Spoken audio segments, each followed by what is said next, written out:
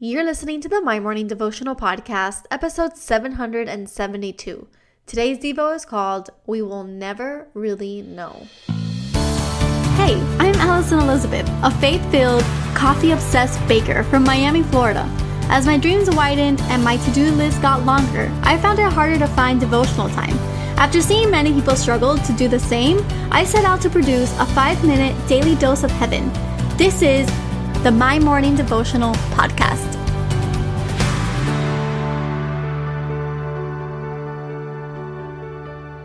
Good morning, everybody, and happy Tuesday. Welcome back to another episode of the My Morning Devotional Podcast. I hope that you guys have a fantastic day ahead of you and that you are excited and expectant for what God can do in your life today. Now, if today is your first time tuning in, welcome. My name is Allie, and what we do here is pray together every day, Monday through Friday. And today we're going to continue our study as this month we have been in the book of Ecclesiastes. And today we'll be reading out of Ecclesiastes chapter 8, verses 14 through 17. I'm actually going to read it in two different versions. We're going to read it in the ESV version because that's what we typically read here. And then I'm going to go into the Message version because when we get really deep into Ecclesiastes, he's just talking and in more of an old language. And so to make it easier for us to understand, I'm going to read it out of the Message as well. So first off, in the ESV, it says, "There is a vanity that takes place on earth, that there are righteous people to whom it happens according to the deeds of the wicked, and there are wicked people to whom it happens according to the deeds of the righteous. I said that this also is vanity.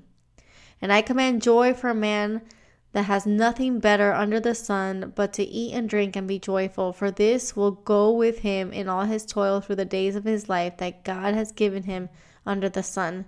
When I applied my heart to know wisdom and to see the business that is done under the earth, how neither day nor night do one's eyes see sleep.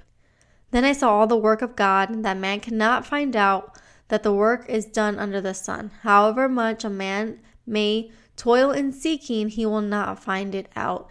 Even though a wise man may claim to know, he cannot find it out." I label today's evil, "We will never know." And so I'm also going to read it in the Message version so that we can dissect that a little bit further together. So in the Message version, it says, "Here's something that happens all the time that makes no sense at all. Good people get what's coming to the wicked, and bad people get what's coming to the good. I tell you, this makes no sense. It's smoke. So I am all for just going ahead and having a good time, the best possible. The only earthly good men and women can look forward to is to eat and drink well and have a good time. Compensation for the struggle for survival these few years God has given us on earth. When I determined to load up on wisdom and examine everything taking place on earth, I realized that if you keep your eyes open day and night without even blinking, you'll still never figure out the meaning of what God is doing on this earth. Search as hard as you would like, you're not going to make sense of it. No matter how smart you are, you won't get to the bottom of it." And so again, I label today's Devo, "You will never really know." And the reality and the question that we should be asking ourselves and the echo that we should live our life today is, we cannot outsmart God. Things happen that you'll make no sense to whatsoever. Good people get what's coming to the wicked. Bad people get what's coming to the good. That happens all the time. It's a question that you've probably asked yourself. Why does this keep happening to me? How did that person get that? This makes no sense. It's smoke, is what the Message version says. In the ESV, it says this is also vanity. We can't sit here and ask those questions. Why me? Woe is me. Why can't I catch a break? Why is it that these bad things keep happening to me? I'm a good person. Maybe you're asking the question, why did that blessing come to that person? You don't even know what they have done. They have been involved in XYZ. We can't sit here and make sense of what God is doing. We can't sit here and decipher blessings. It's not your place to do so. So he continues saying, I am all for just going ahead and having a good time, the best possible. The only earthly good men and women can look forward to is to eat and drink and have a good time. compensation for the struggle for survival for these few years God gives us on earth. Meaning, yes, life is hard, but He gives you such grace and goodness in the everyday that we can take full advantage of. Being with family, laughing around a dinner table, breaking bread with those that you love. That is what is so important in this life. He goes on to saying that He was determined to load up on wisdom. He was determined to learn it all, to see it all.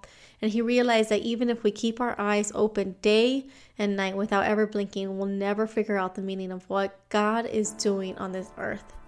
So if you echo what I said, you cannot outsmart God, right? It says no matter how smart you are, you won't get to the bottom of it. Then you'll realize that you don't have to try and outsmart out of every situation. You don't know, and that's okay. God didn't ask you to know everything. God asked you to trust Him through everything. Life is not about getting, life is about giving. And so if you just took a minor position in your world, in your life, and you allowed God to take that superior seat in your life, you allowed Him to lead you into these seasons, you will find a bigger blessing in it all, because you don't have to outsmart Him. You don't have to be the person who knows it all. And you can just live this life understanding, I don't get it, and that's okay, because God is good either way, and I'm going to enjoy my time while I am here. So today on this Tuesday, think about that. Meditate on that. Thank Him that you don't have to know it all. Thank Him that He can be the leader in your life.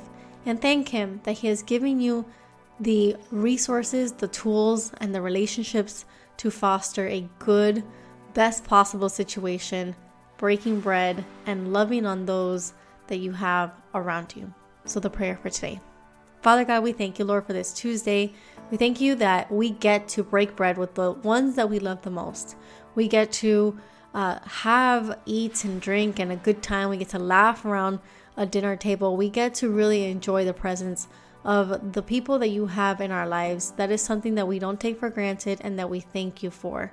And Lord, if we are someone struggling with even a community of people that we can rely on, God, I ask that you open the doors and you introduce us to people that you want us to surround ourselves with.